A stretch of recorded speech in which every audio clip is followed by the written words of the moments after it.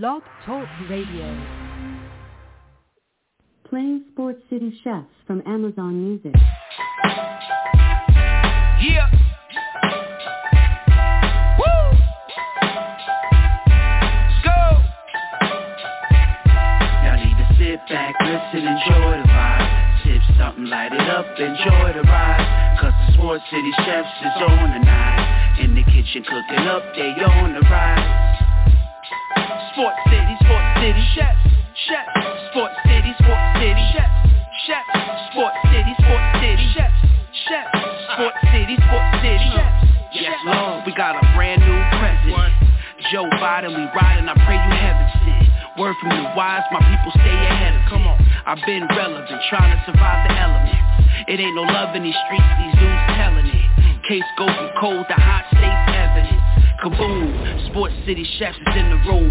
Cooking up hot topics to put up on your spoon. They well in tune, bloom like a flower in June.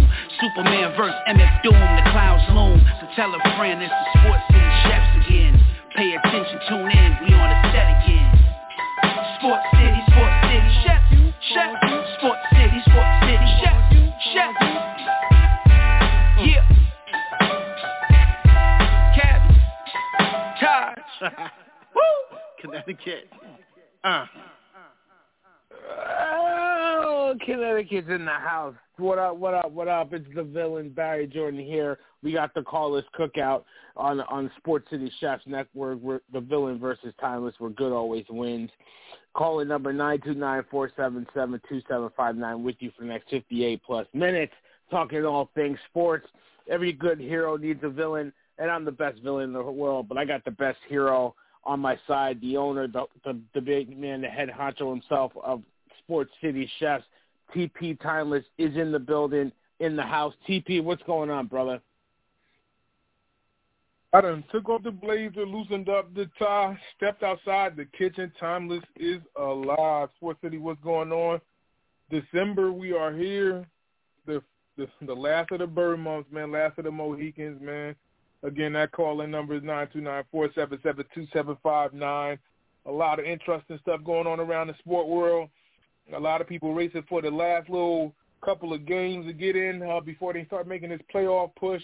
A lot of stuff to get into, man. I'm focused. I can't believe we're in December. I mean, I feel like the year just started, like a couple days ago. It's crazy. The year is going by real fast. I hope you had a good Thanksgiving, my brother. I didn't get a chance to highlight you, but, much love to you and the family. We had a little break, enjoying our families and our friends for the holidays. We're back at it. And speaking of family, I got Malik's dad on the line. Uncle Villain is here to save you, Malik, from your daddy. We know he's a real villain, but I got from the 703 to I don't know all the zip codes. I hate doing all the zip codes. Mr. Tymeless himself. I got Sirius. What's up, Sirius? You know what, man? Here's the thing, man. If you gonna mention your nephew, at least call him by his name. His official I don't name respect his daddy. Monday, I don't respect his daddy. It's Bo Mamba. We calling him Bo Mamba, man. What's going on, gentlemen? It's such a pleasure to be here with you, TP. Man, hope you had a good holiday, man. Spend some time with your family and loved ones, man. Barry, man, we got a lot to talk about. Let's get to it, man. Let's get to work, man. I wanted to get started with a little MLB, throw that little appetizer out there. We got the hot stove on and popping. Max Scherzer getting the bag, getting the guac, a 3-year, $140 million deal. Oh my Lord! I mean, I just count the ways. The Rangers spending big, the Yankees not doing anything. But obviously, the big news. I'll start with you, my big brother TP. Is that the lockout is imminent. It looks like it's about to happen. They've been negotiating, but today was a very quick negotiation. Basically, they pretty much came to the table and said, you going to do what I want? No. You going to do what I want? No. All right, I'm good. It was like a 7-minute meeting, and nothing got done. We all knew a lockout was coming. If you didn't know, you weren't paying attention. A lockout was going to happen at some point in December, and here we are. December 1st, and the lockout's going on. So, TP, I'll kick it over to you. The lockout's about to happen after stall talks. Love to get your opinion on that, but really love to talk about the hot stove that's going on right now with all this money flying around. So where do you want me to start first, the lockout or the deal? I mean, you got so much going on. Whatever you want to do. Whatever you want to do. Whatever you want to do. It's like a poo-poo platter. So, I mean, the lockout, I mean, real quick, because don't want to give that a lot of shine. We can start there. Just give me your thoughts and how long do you think this will last? Do you think it'll spill into the start of the season? They need to get taken care of before the start of the season. Baseball really can't take another hit like they did previously, the last lockout. To me, I'm going to be honest, as much, fandom that's around the sport of baseball is probably the lower, entertainment value around the big three, being basketball, football, or baseball. And they need to get something going outside of just what they go to the ballpark and see. And right now, these people are paying top dollar to watch these guys play baseball. And for them to have this lockout looming and looking like it's going to be happening soon is incredible, because this is, I think, the second or third time that we're looking at a potential situation where they can miss time. So they need to get this taken care of. Those sides need to make it happen as soon as possible. The Scherzer situation, I mean, that's why Barry brought up. He's a Mets fan, so you got to forgive him. So I saw that. You saw that too. Listen, you saw it. No, I was there. I was there. Wait, I was there. You got to see how much. Listen, you got to see how much blue and orange is around there, man. I thought he was Bo Jackson for a little bit, but anyway, Wow. The thing is, Scherzer signing this deal. I hate to be this rude, and I'm not doing this because I live in this area or feel this type of way, but they dumped that much money into Scherzer, and Scherzer's getting older, and they don't look like they have a promising roster to get to a World Series, let alone entice me that you're going to win the NL East. Right now, the Braves just won the World Series, and they were injured. They're going to come back with Acuna and company and probably be stronger. You guys don't have the team legitimately, I think, that's going to end all of the situations that you guys have been facing for year in and year out and get you guys right back to the World Series. I don't think so. There's a lot of work that needs to be done. I mean, you just lost Thor and replaced him with Scherzer and feel like that's the end all. You guys have to play consistent ball at the end of the day. And it's tough because, a lot of Mets fans see them play well in the month of April going into May, and then it's just something around May, June is when they start falling asleep. And it's like their consistency has to remain there, and it's only happened a few times. So I question it, but to me there's some interesting pieces there, but I don't think they're the type that'll get to an NLCS or World Series, especially by this one pitcher signing. I couldn't disagree more with that, TP. I think bringing in Scherzer, I agree. Listen, he is older. He's going to be 38 in July, but I'm looking at him as he's still a dominant pitcher. A nice 1-2 punch with him and Jacob deGrom. But I like the Sterling Marte deal that they handed out. I think that addresses a big need. They haven't had a real center fielder probably since Carlos Beltran. So I think the Mets are retooling. They're not finished. They said they're going to spend a little bit more. But with this lockout now, free agency and trades and everything is on a standstill. And it's crazy because this is I think one of the largest periods in free agency that as far as money, right? They've almost given out almost $2 billion in contracts. They just got rid of Harvey too, right? Baez, yeah, he signed with the Tigers. They didn't get rid of him. They signed with the Tigers, but they'll replace him. They'll replace him. They got a couple other outfielders that they signed too. You're talking about in hopefuls. You're talking about you can disagree more. You don't even have a name to fill the void to try to fight the fight that you're putting up. Bro, I don't feel what you're trying to say that you couldn't disagree more with. There's at least two teams right now in the NL East that are going to be better than the Mets next year. Okay, we'll see. I just think the Mets aren't done. I think they're doing a good job so far filling some holes that they need. I think Scherzer, I would definitely take Scherzer right now over Thor, over Syndergaard, because Syndergaard hasn't pitched 2 innings in 2 years. I would definitely take Scherzer, no doubt. I would take him, but the money that they gave him, I'm not looking at him they like had to overpay. They had to. Right, that's a lot of money to give him. Right now. Right. The Braves are stronger right now, and I feel like Philly could come out and impress, and depending on what Philly's going to look like, because this is Harper coming off an MVP season. Like, come on. Mm-hmm. Like, let's be real. No, and listen, that's a picture, bro. You're seeing him once every 4 games. Like, offensively, you got to give me stuff outside of Marte. Who are you giving me, bro? I mean, listen, they already got. They got guys coming. They got guys coming back in Alfonso. They got McCann. They already got Lindor. You're talking about. They got Robinson Cano there too. Yeah, Cano's coming back off of the steroid situation. Yeah, hopefully he can get back to where he's supposed to be. Pete Alonso, okay, I'll give you Pete. Pete is the monster. Cano is how old? Cano's going to be 39? I have to check that. I think 37. I'm not sure, but yeah. I'll look it up. I'll look up the roster right now. Hold on. He'll be 40. He's about to be 40. He's going to be 40 years old. Come on, bro. I'm not banking on him, but they're paying him $20 million. They gotta have to play him. There's nothing else they can do with him, right? They're giving the older statesmen money like this. Yeah, no. Listen, they overpaid for Scherzer. They had to pay to get Scherzer in house. They had to pay a king's ransom. They gave him a 3-year deal. The third year is a player option and a no trade clause.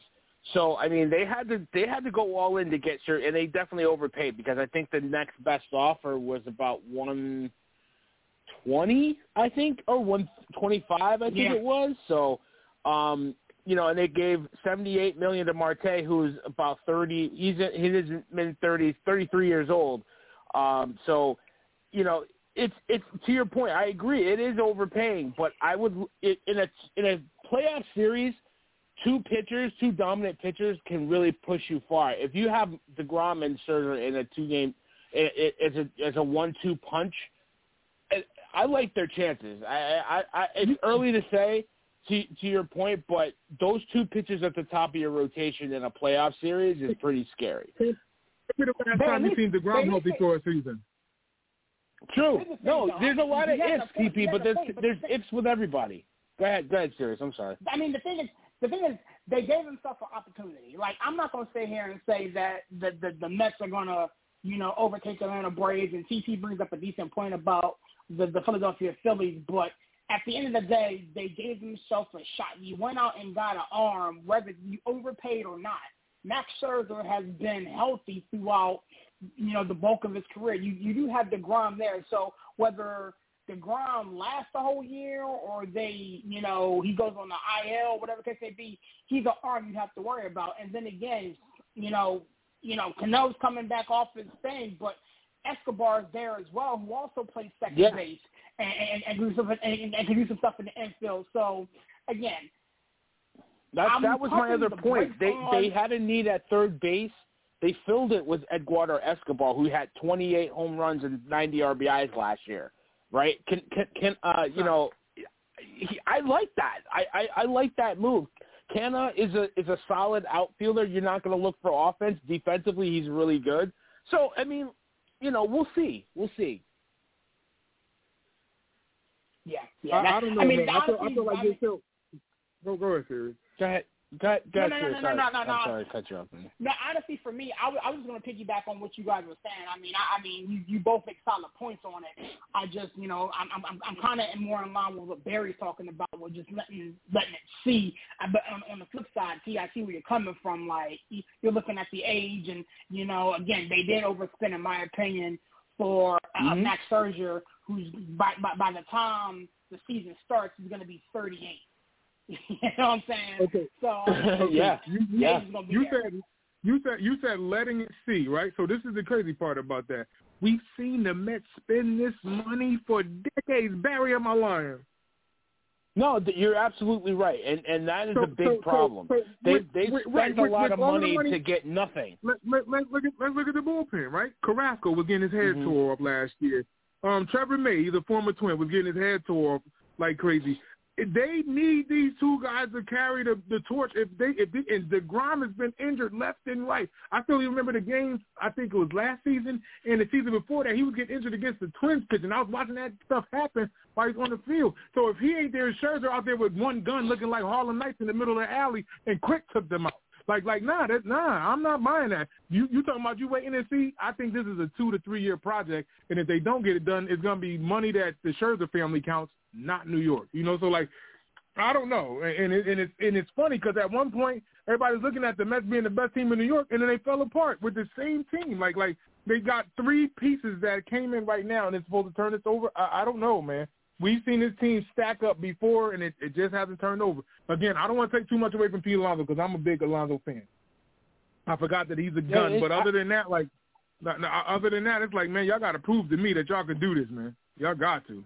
No, I totally agree with you. They definitely do, and I think that it starts with the manager. I think the fact that they couldn't get a GM, the one that they wanted, and then they finally got somebody in-house who I think is actually solid hire.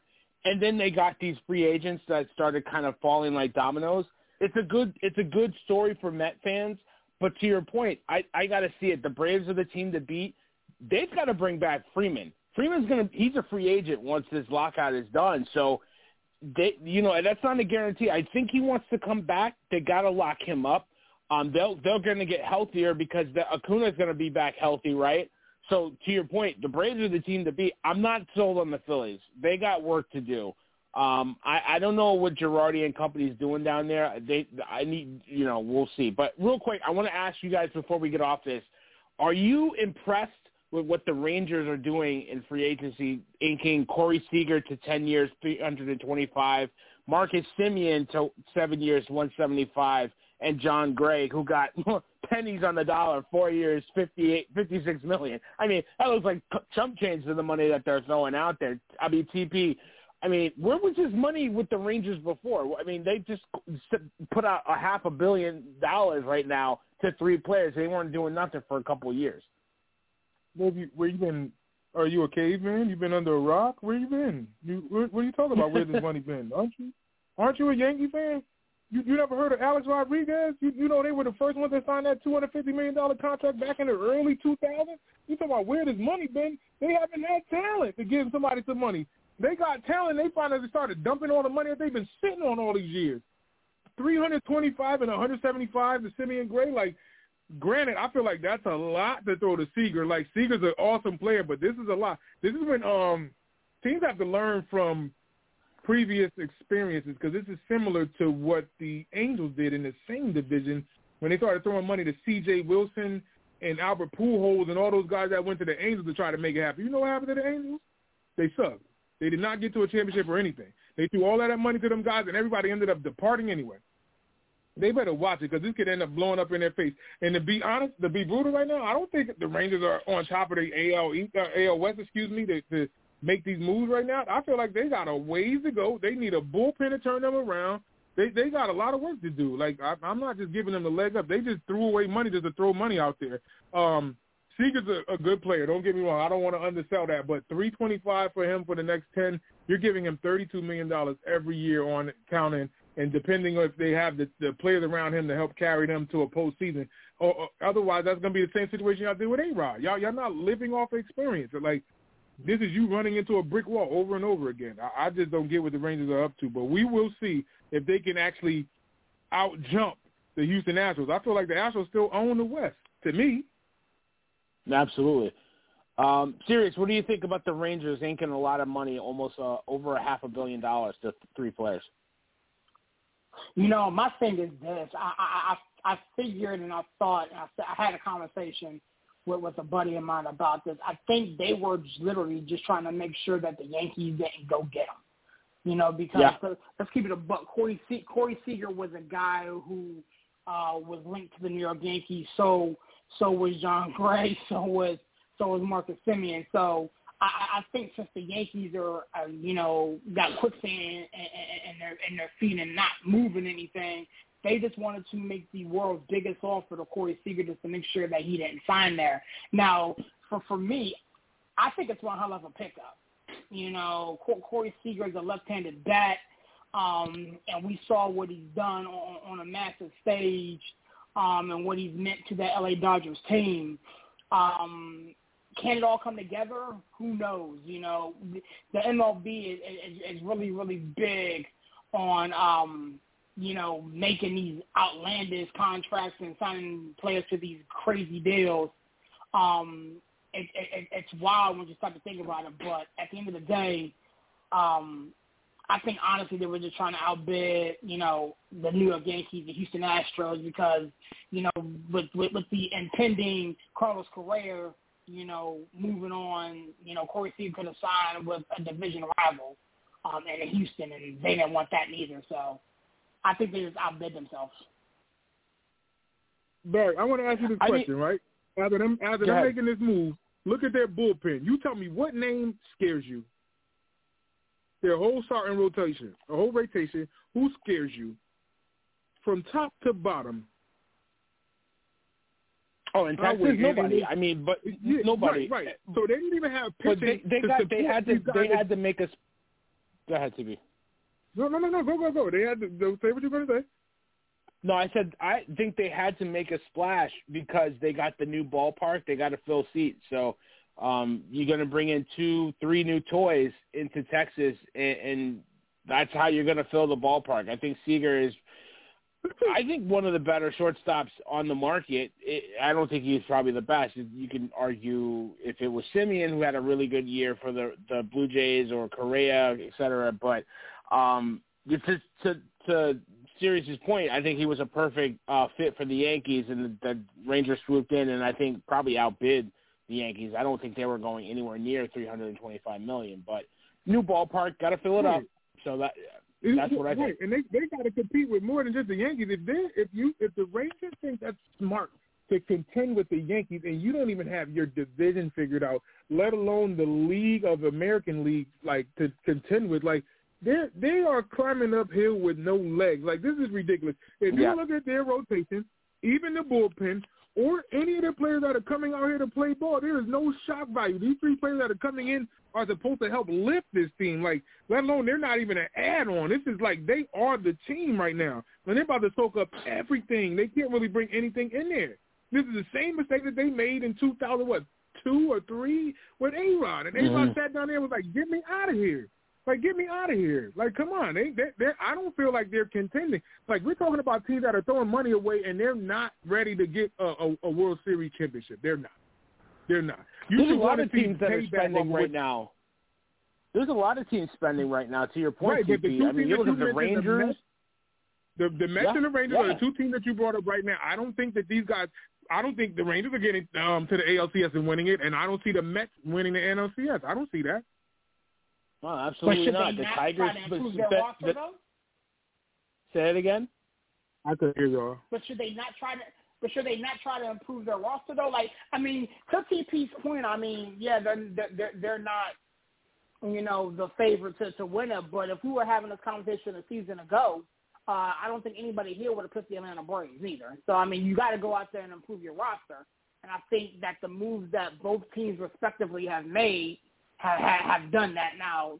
Time will tell, and we'll wait and see what's going on. But if you have the opportunity to bring in a Max Scherzer, if you're the Mets, or Corey Seager, if you're the Rangers, you pull the trigger on that and let the chips fall where they may.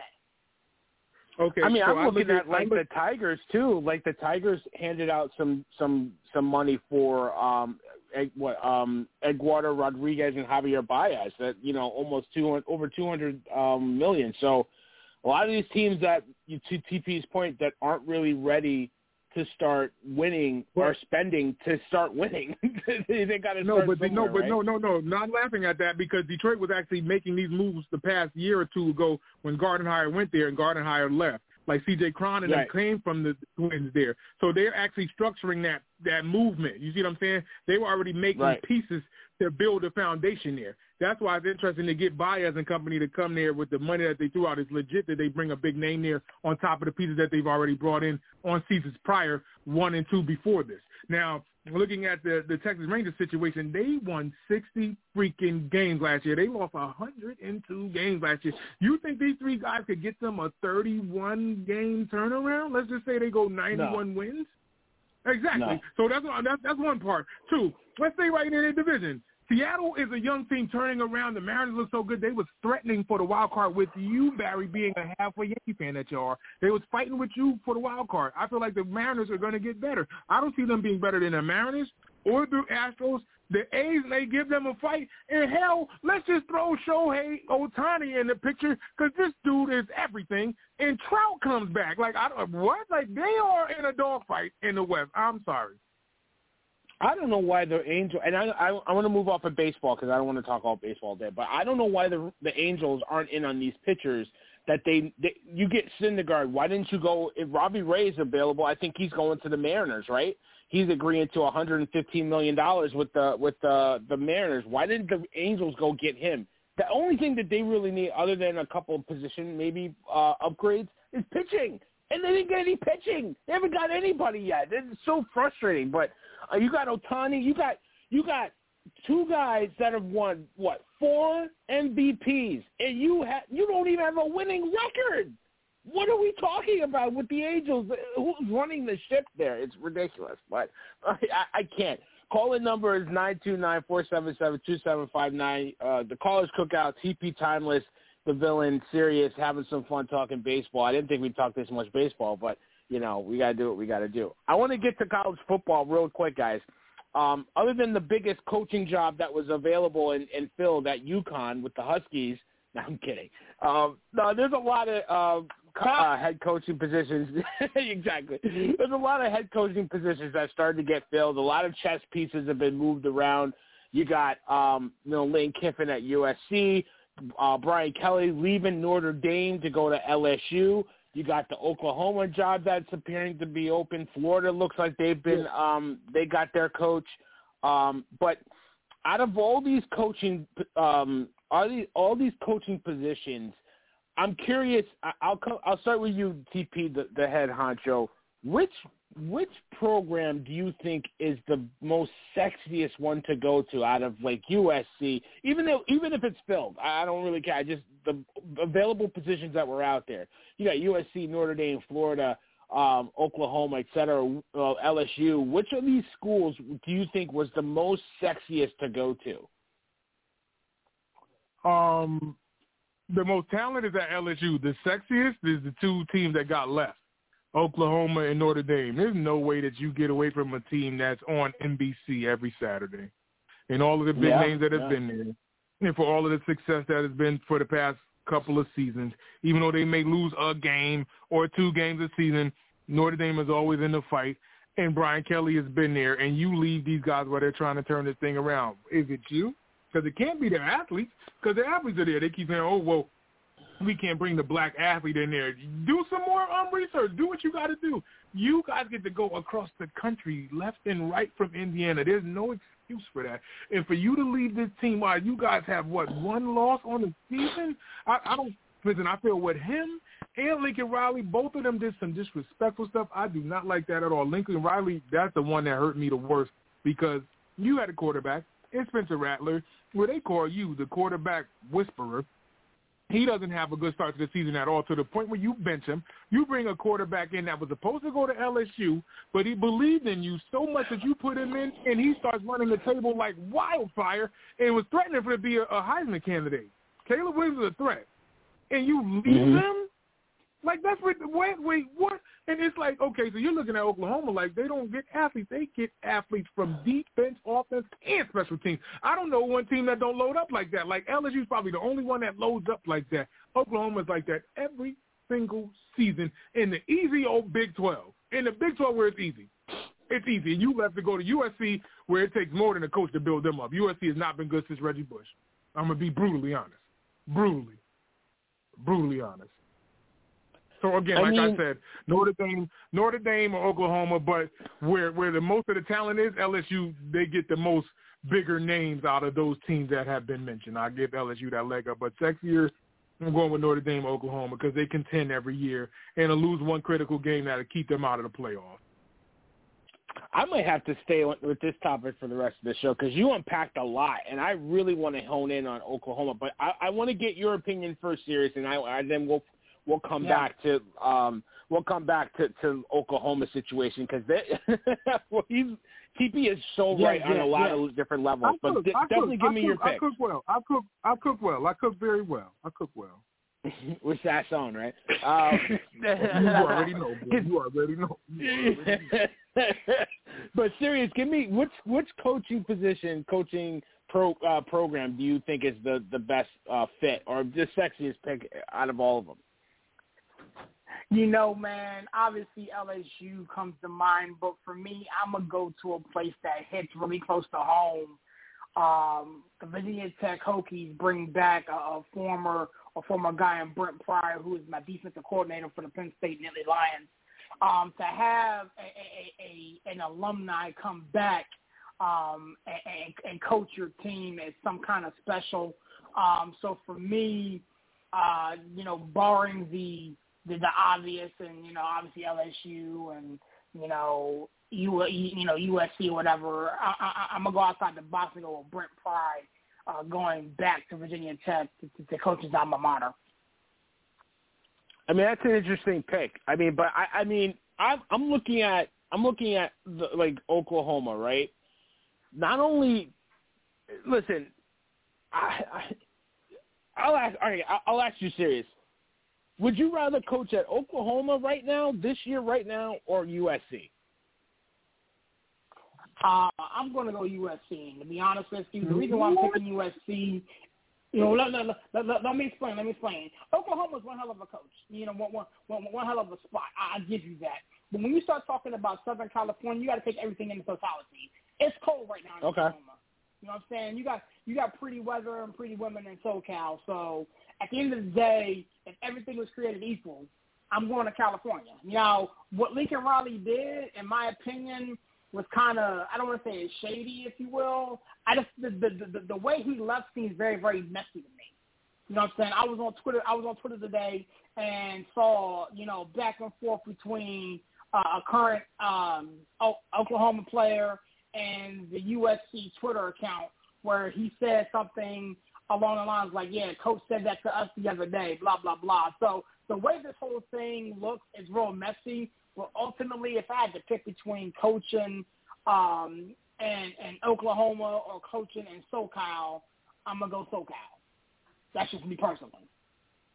I'll get your opinion, TP. But for me, I mean, I'm leaning – I see where you're coming from, and I get it because USC is in L.A., right, the second biggest market in the country. If you win there, ask Pete Carroll, there's nothing like it. There's a tradition there, the Trojans, all that good stuff. But Oklahoma, to me, is in such a good position as far as they're always in the college playoff, right? And they're going to the SEC. I think that's the big part that we were missing because that's why I think you should be pissed at Lincoln Riley if you're a fan because it's like, dude, we're about to make a jump from the Big 12, which TP's right is like, man, to go into the powerhouse conference in the SEC, and you leave. And now our star quarterback, who you benched, is going into the transfer portal because of you, and you're leaving Caleb Williams. It's a mess that he left. It's terrible listen, get your. If you want to go somewhere, you have the right to go somewhere, right? If you want to get that job, Brian Kelly's the winningest coach at Notre Dame, and he leaves to go to LSU. If that's his decision, that's his decision. I mean, listen, having a 5-minute meeting with the players, hey, listen, I'm out. It's like TP knows. It's like Harlem Nights, right? You go, hey, put your mother on the phone. Yeah, tell her I ain't coming back no more. See you later. That's exactly what Brian Kelly did to his players today. He's like, all right, tell him I ain't coming back. I'll see you later. I'll see you around. You know what I mean? But, if that's what you want to do, that's what you want to do. Lincoln Riley did the same thing. Lincoln Riley did the same thing, both of them. Yeah, I do not like that. That's disrespectful. They both did some disrespectful stuff.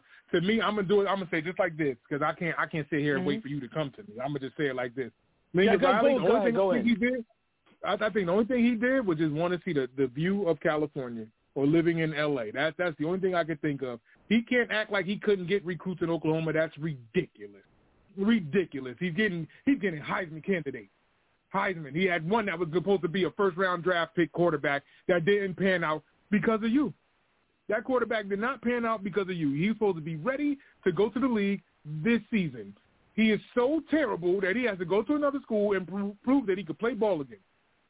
You left because it looked bad, because you got suffered a loss. Well, no, 2 losses. I'm sorry. They suffered 2 losses. And lost his last recent game up against Oklahoma State. And you're leaving while there's a freshman that needs you right now. And this dude can not only throw the ball, he's a great scrambler. Not just like, he can take off and run. Caleb Williams got speed to get away from corners. Not safeties. Corners. And he's making throws like that's ridiculous, bro. And Oklahoma is one of the teams that retools at the running back position. So the run sets up the pass. You got running backs that could make the thing happen. You got a defense that stays legitimately charged up, and secondary players, corners and safeties that can hit. Like, there's no excuse for that. Like, he couldn't get money out of Oklahoma if he wanted to. I think that the desperate situation in USC trying to get a coach, because they brought so many names in there, they're going after Lincoln Riley to whisper to some quarterbacks out there in California, and knowing that they call that the quarterback state being California. That's the only thing I could think of. But other than that, that's that side of the story. And then what Brian Kelly did down there at LSU suffered, let me say it the right way, quote unquote, supposedly suffered with Ed Orgeron. He won a national championship 2 years ago. He suffered last year with the COVID situation, and this season they don't win a great amount of games, and then you fire him? Like, you guys are out of your freaking mind. Out of your mind. And I don't think Brian Kelly's the type of coach to go up against the SEC, because we know what happened the last time he played an SEC team when it mattered. He played a guy named Nick Saban. He had a linebacker named Manti Te'o, and everybody picked on him before that game, and it spilled right into that game, and they got blown out so bad. I don't think they played an SEC team that mattered like that again. Georgia, man, they got bullied at home. I remember that game. And what do you think? And what do you think is going to happen when he gets to LSU? He's going to see Alabama and them cats all the fucking time, all the time. Listen, do you know? It's I think it's over. I really want to say 38, but I'll just say it's over 30. I know it's 30. I know the number I heard. It's over 30 coaches that have come to the SEC and have been fired all during Nick Saban's reign. You think you going to come there and stop him? Boy, stop. I mean, the guy just won a national title 2 years ago. He's out of a job. Ed Edgerton, right? I mean, he just won a national championship with Joe Burrow 2 years ago, and he's out of the job. Like, it's not a TP. You're right. It's not a joke in the SEC. Let me ask you guys this question. Do you honestly think that he was forced out, or do you think there's some other stuff going on? Because that's the thing. We've seen coaches hang on at LSU for longer than 2 years, you know what I'm saying, without a championship. Like, something smells fishy there. I wonder if something else was going on and he either got out the way or they parted ways or something, because that doesn't make any sense. He was forced out, and it was more or less the people around the university. I know people that live in that New Orleans area now because of the people that I'm around that are very close to, like, some high-powered people that knew that this was happening week 2 or 3. I think it was week 3, but it was definitely after that UCLA loss, where that's a game, even right now, even in the back of my mind, front of my mind, there's no way that LSU loses that game. They lose to UCLA on the road, and UCLA is horrible. They are not a good team. And LSU lost that game. It was like they can't rebound from that, and then watching them, like, barely get through the season, it was like they were getting rid of Orgeron. They already had their minds made up, and there's so much money going into LSU that they were going to get rid of him. And I think it was the game against Florida. That's when they made the decision, right before the game.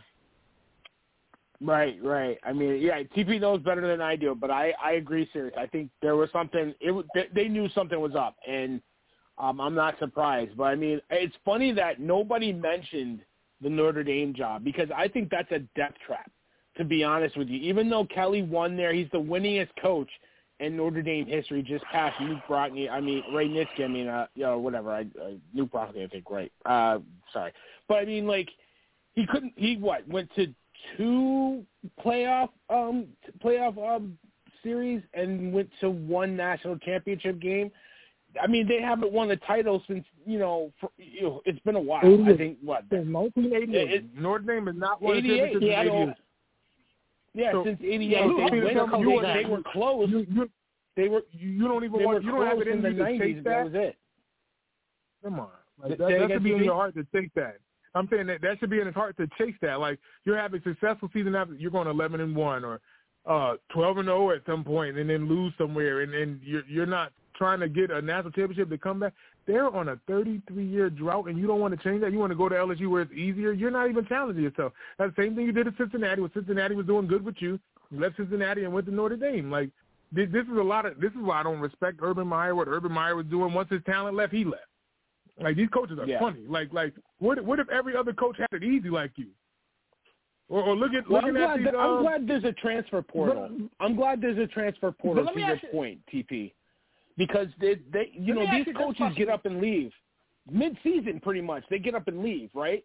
So I'm glad there's a transfer portal for these kids that if they want to get up and leave, they can be out and they don't lose a year of eligibility to do what they want to do. So go ahead, Sirius. Well, let me ask you guys this question. I mean, TP mentioned that it was easier, it's going to be easy for Brian Kelly to go from Notre Dame to LSU. Is it though? I mean, we just laid out the fact that, every time he plays a SEC team, he gets smacked in the head. At least at Notre Dame, they're independent, this, that, and the third. But you're going into the teeth of college football where you got Alabama, where you got Ole Miss, where you got Arkansas, where you got Georgia. You know what I'm saying? Like, I'm not too sure it's necessarily easier. Not to mention, if you go in there with Notre Dame, you can recruit better. I don't know if he's going to have a good time recruiting as a member of LSU, especially when you're going to try to compete with other schools in the SEC. You know what I'm saying? If Brian Kelly walks into my house to recruit my son, and Nick Saban walks in directly after him, my kid is getting on a plane and going to Alabama. He ain't going to Tuscaloosa. You know what I'm saying? You were fighting in the backyard if you told Brian Kelly he was going to LSU. I'd be like, yo, Malik, man, you'll grab your things. We leaving right now. But no, here's the deal. I think it's totally – I totally disagree with you, Sirius. I think it's way harder at Notre Dame than it is at LSU. I mean, you can compete for recruits at LSU against Alabama. They got talent 2 years ago. They had – three of the best receivers and quarterback. They can get talent there. Notre Dame, they're independent. I think that goes against them. They only got to the playoff last year because they had to be in the ACC. They don't get that championship game, that extra game against a ranked team that could push them into the college playoff, right? So that independent works against them. I think it works against them. I think that they're one of the few independents. They always can't get top recruits because of the restrictions on academics at Notre Dame, just like at Stanford. So that's always a leg up against them. And they're up north. Why would I want to go up north? I can go to Louisiana and get some gumbo and get some warm weather. Why would I want to go to outside of Chicago and we're freezing my behind off and I got to get like a 3.5 to get into the school? I know. See, here's where I disagree with that. Cincinnati right now is in the Atlantic Conference in AAC football. You know what I'm saying? They're not in the conference. They're not in the ACC. You know what I'm saying? So if you play decent football and you're blowing teams out and you're doing what you need to do, the committee will notice you. Now, I think honestly that Cincinnati's going to get into the college football playoffs and get their head clapped. But at the end of the day, all you wanted to ticket to the dance. And what Notre Dame did a season ago was they got a ticket to the dance. That had nothing to do with Brian Kelly. That had everything to do with the fact that they played decent football. Now, when you start talking about the LSU and the SEC, you got to compete with the LSUs and SEC and Alabama and Ole Miss and all these other cats who's going to come for your neck. You know what I'm saying? So at the end of the day, the easier road, if you will, would be to stay at Notre Dame because at least at Notre Dame you're independent. You don't have to worry about a conference championship. You don't have to worry about seeing Alabama twice or Georgia and things like that, which are going to continually roll out talent year in and year out. You can pick popcorn you and beat them 45-0 if you're an independent. You got to see these cats in your conference, and half these cats in that conference are ranked opponents. Notre Dame needs to be in the conference. I'm sorry. I can't disagree with you more. They need to be in the conference. The ACC was perfect for them, and they didn't want to go in. I look at Cincinnati. It took them almost a month to get to the number 4 spot in the playoff position with an undefeated record because of their strength of schedule. The only team they beat was Notre Dame. That was it. They had to wait for Ohio State to lose. They had to wait for who was it? Was it Texas A&M or Oklahoma to lose again for them to get pushed up into the top 4? They're at 4 right now. They're undefeated. Oklahoma, then it was Oregon. No, they're 3. Yeah, I think they're 3 now. They're 3. No, 53. They're 3. Okay. No, sir, Michigan's 4, right? Michigan's 4. But they had Ohio Michigan's State. 2. The last week they were 4. Michigan is 2. Michigan's 2. Oh, my fault. My fault. You're right. 2. You're right. Alabama's 3. Right. Alabama's 3. Right. Cincinnati's 4. Oh, Cincinnati did remain but at 4. That's what I mean. They're moving undefeated. Alabama had a tough game against Auburn. Michigan, good win against Ohio State. But they're 4, and they're undefeated. And they're going to romp against Houston in their championship game. And if something happens and the committee says, okay, if Alabama plays close against Georgia, they'll get in with 1 loss. Or 2 losses, they might get in. If Alabama plays well, or if Alabama wins, Alabama and Georgia will still get in. Georgia will not fall out of the top 4. If Michigan loses, okay, you don't think Notre Dame will leapfrog them? Cincinnati could be the odd team out. They could be the odd team out. Oklahoma State might leapfrog Cincinnati if everything goes as planned. Like, I mean, listen, I don't think it'll happen, TP, but there's no guarantee that Cincinnati undefeated. Cincinnati's they're on a 24-game regular season winning streak. These dudes are not playing around. They lost that game last year in the postseason, and everybody got so mad that they all went out there and watched the confetti fly to just know what it felt like to lose. So this is destiny for them to at least try to get into this fight. It's bad that they play whoever wins that SEC championship this weekend, but they deserve it. They got there, and Coach Luke Fickell, he's done a great job to get these kids geared up to play some ball, man. I want to see Cincinnati do well, man. It's tough that they won't give them the 3 or 2 spot, and they're undefeated while these dudes got losses. Like, that's disrespectful. They should be the 2 spot, to be honest, alongside Georgia. Like, you should have scheduled them some better teams or whatever. It's like, come on, man. Don't do this to them again, and then they play something and it don't work out for them. Let them, get their success and go out there and rock with these guys, even if they get blown out. And to be honest, to me, I'm going to be honest, Ritter's the best quarterback coming out of college right now. I mean, I don't know any other quarterback that I would take over him right now. I mean, everybody else is like, got something wrong with them. I don't know. Go ahead, Sirius. But see, to TP's point, you know what I'm saying, and again, to kind of bring the full circle when we're talking about, conferences and easier road and strength of schedule, the case may be, the reason why Cincinnati is 4 is because they haven't played nobody. It's because it's not as easy as you think to be in a independent or in a non-predominant conference. Like, if Cincinnati was in the SEC, if Cincinnati was in the ACC and running the table like this, then this would be a moot point. But the fact that they haven't played anybody and, quote unquote, haven't played anybody on the street of schedule is as piss poor as it is, they give the number 4 seed, which goes back to my initial point, for Brian Kelly to be as an independent in Notre Dame. Hell, they beat the brakes off of Clemson twice last year. You know what I'm saying? As a member of the ACC. You know what I'm saying? They beat the brakes off of them, and they still didn't get as high as they should have been. They still went to last year's playoff as a 4 seed. Now, flip it on its ear. If he goes to LSU, and if he beats Nick Saban, which, again, highly unlikely, and if he beats the cat over in Ole Miss, what's his name? His name escapes me. Kiffin. If he beats Lane Kiffin, if he beats Georgia, whatever case may be, his accolades and his position will be solidified. You can't solidify nothing when you don't play nothing. You can't solidify nothing when you coach at a school that is void of affiliation. You know, to your point, they need to be affiliated with something. They need to pick conference. But as we sit right here, they're not. So I cannot sit there and say that it'll be easier for Brian Kelly to coach at Notre Dame than it will be LSU. Be easier to recruit.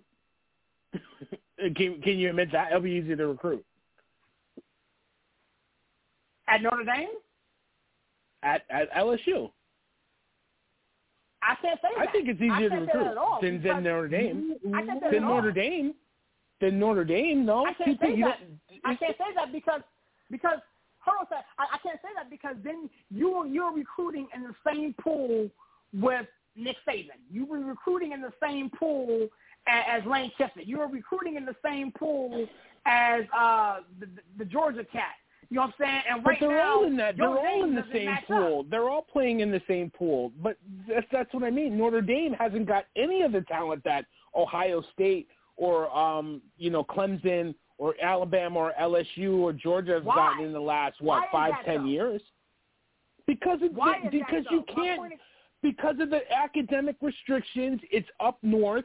I mean, the only up north team that can get talent is Ohio State. Let's be honest. Correct. And Penn State can't get them. Michigan's not getting them. Only Ohio State will get the talent. Why is that? Because the tradition of winning. Ohio State is in the Big Ten. They are affiliated. So when Ohio State wins, it means something.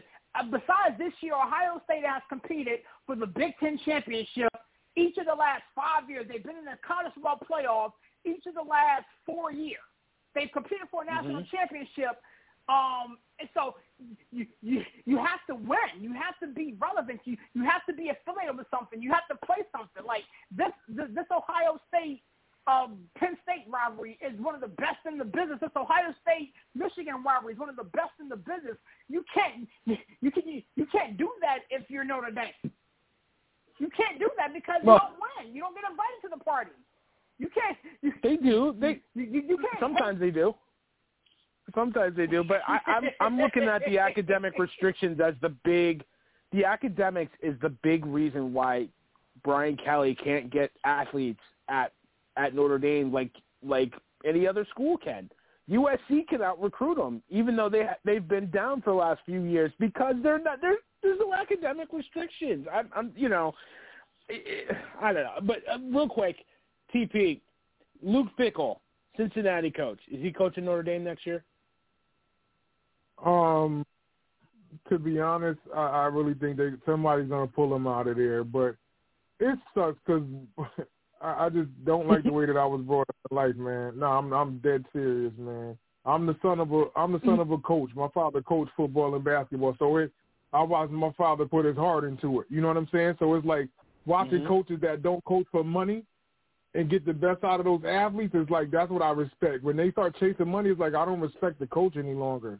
Like I watched Coach K earn that money. You know what I'm saying? Even though I can't stand Duke, I can't stand it. Even when I say the word Duke, I like curl my toes, like it hurt me. But it's like knowing Coach K earned that check. You know what I'm saying? Like go out there and burn this university down and make a name for yourself like Coach K did. Who was Duke before Coach K?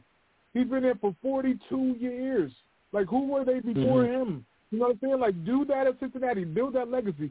Win a national championship and bring it there at Cincinnati. Who would expect that? You know, but Notre Dame is probably going to throw him one of those, we'll get you millions of dollars, get you a big boy house, your wife, everybody taken care of, and he's going to leave. You know, and it's like, why? You know, well, I get it, you know, because people want easier lives and making, you know, this is what people work for. I get it, man. But, like, me, blue-collar father, watching that happen, man, it's like, I feel different about it, but I think they will get him out of there because he's a talented coach and he's done an excellent job with what he's been able to work with out of Ohio. But I don't want to see it, but it'll happen. He'll be gone next year. Yeah, it's not a glamour position. To your point, it's a perfect fit, though. I mean, him and his wife are Catholic. I think Brian Kelly left Cincinnati to go to Notre Dame, you know, just to be the natural progression. I think if Cincinnati makes the playoff, I don't think he becomes the coach. I don't think they can wait until mid-January, Notre Dame can, to fill a coach. Cincinnati's going to the Big 12. That's a step up from the AAC, right? maybe you're right. Maybe they can build a legacy there. But, I mean, Notre Dame is Notre Dame. I mean, you said it, TP. NBC, national championship, like, always on that level until they lose a couple games. Like, it's hard to turn down. It's hard to turn down. They're moving them to the Big 12 or the Big 10? They're going to the Big 12? Big 12, yeah. Yeah, they're going to Cincinnati, Big 12. BYU, Houston, and UCF are going. They have to give. They have to give 27 months notice, and they have to pay a $10 million fee to leave the AAC. But all signs are pointing to that by 2024, they will be in the Big 12. They're going to have to travel far every game they leave Ohio. That's bad on their team every single season. That's not good. That's not smart. Them Bearcats better. They got to think about that. That's not smart. Well, hey, y'all do what y'all want to do, man. Yeah. Hey, listen. Again, the Big 10 will probably be better for it because, I mean, it's right there. Right, that's what I'm saying. All the Big 10 all the big teams are right there. Yeah. Right. Come see me. Yeah, so what do you think, Sirius? Is Fickle going to – you think he'll leave? And what do you think about Cincinnati leaving to the Big 12? Oh, he's gone. He gone. He gone. You know what I'm saying? I mean, again, here's the thing, like, you know, when I was reading the report, you know, in the article why Brian Kelly left, and it seems to be the sentiment with all these coaches that have left. When you're talking about Lincoln Riley, they said these exact words: the opportunity was an opportunity that I couldn't pass up.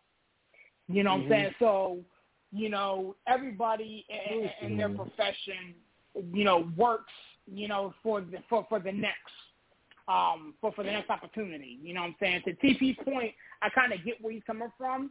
You know what I'm saying? You coach for the love of the game and this, that, and the third, but ultimately, you know, you got to feed your families and do this, that, and the third. So the fact that the Cincinnati coach has an opportunity now to, you know, put more, you know, dollars in his pocket and make himself a better situation for he and his family, they go to Notre Dame, not to mention the religious aspect of things. I think he's gone. I mean, here's the thing. If there is a winky-wink understanding that he's going to be their next head coach, I don't think Notre Dame just quickly hire somebody. I think they waited out, let the bowl season play out, let him do what he has to do, and then do this respectably and do this with honor and dignity and class, unlike what LSU and Brian Kelly did or what Lincoln Riley did. Lincoln Riley's already down on the ground. I'm not even sure if he's coaching their bowl game, you know. So no, we'll see what no, he's not. Yeah. He's not. Yeah. He's not coaching the bowl game. My point is exactly. I mean, so well. Go ahead, Sirius. I'm sorry. No, but to my point, so I think he's long gone, and you know I think that they're going to do it respectively. But I think by the time you know the football season is over, it's a wrap down. I mean, I'm looking at it too, Sirius and TP. I look at it from this perspective that they got to recruit, right? They got to get kids in the door now. You know, at least around here, TP knows after Thanksgiving, like our high school season is over. So this is the time you start recruiting kids, right? Notre Dame's got to get in there. The transfer portal's filling up. You got to have a coach in place so that a kid wants to commit to your school. I don't know if they will wait if there's a handshake deal or what have you. So, but we'll see. But Cincinnati going to the Big 12. The Big 12 is undergoing massive changes with Oklahoma leaving for SEC. So it's going to be interesting. It's going to be interesting to say the least. It's good to talk some college football. I don't really get to talk a lot of college football with you guys. So I'm so glad we got it in and got it popping. So yeah, that's it. I didn't even get to the NFL. Sirius, give me a close. We got to get out of here. Who wins tomorrow night, Cowboys or Saints? You know what? I'm going with the Dallas Cowboys tomorrow. You know, the Saints are a mess right now, and I don't foresee them getting right at all, man. With that being said, it's your boy Sirius up in that 412 and the 703, man. Such a pleasure to be here with you guys. Talking baseball and college football, two topics we don't hit enough on this network, man. So I'm proud to do it with the both of you. Definitely check us out on the website, the blogs, the finger foods on YouTube, man, the merchandise and everything, man. Lord willing, I'll be back in here with you guys on the cafe tomorrow, man. With that being said, your boy's gone. A lot of basketball to talk tomorrow, man. We're going to have a lot of fun with it. Listen, I like the Cowboys in this game, but if they lose, I love it. But, even Taysom Hill is going to be able to play, I think, with that foot injury. The Saints are going the wrong direction.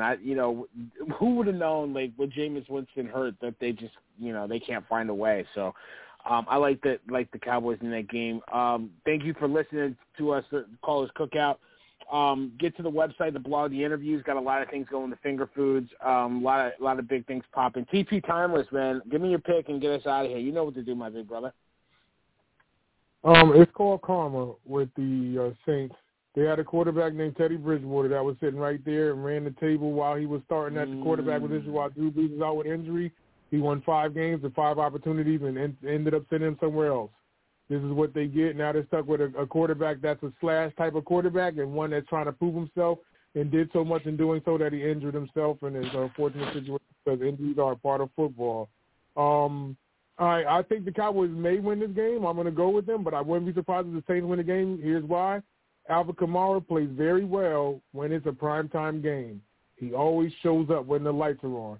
So just imagine if he played spoiler for the Dallas Cowboys. You already know what time it is, SportsCityChefs.com. Check us out every day of the week. Or on that note, tell a friend that it's the Chefs again. And if they don't know, now they know.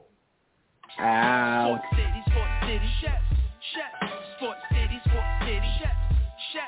Sports City, Chefs. Sports City, Kaboom.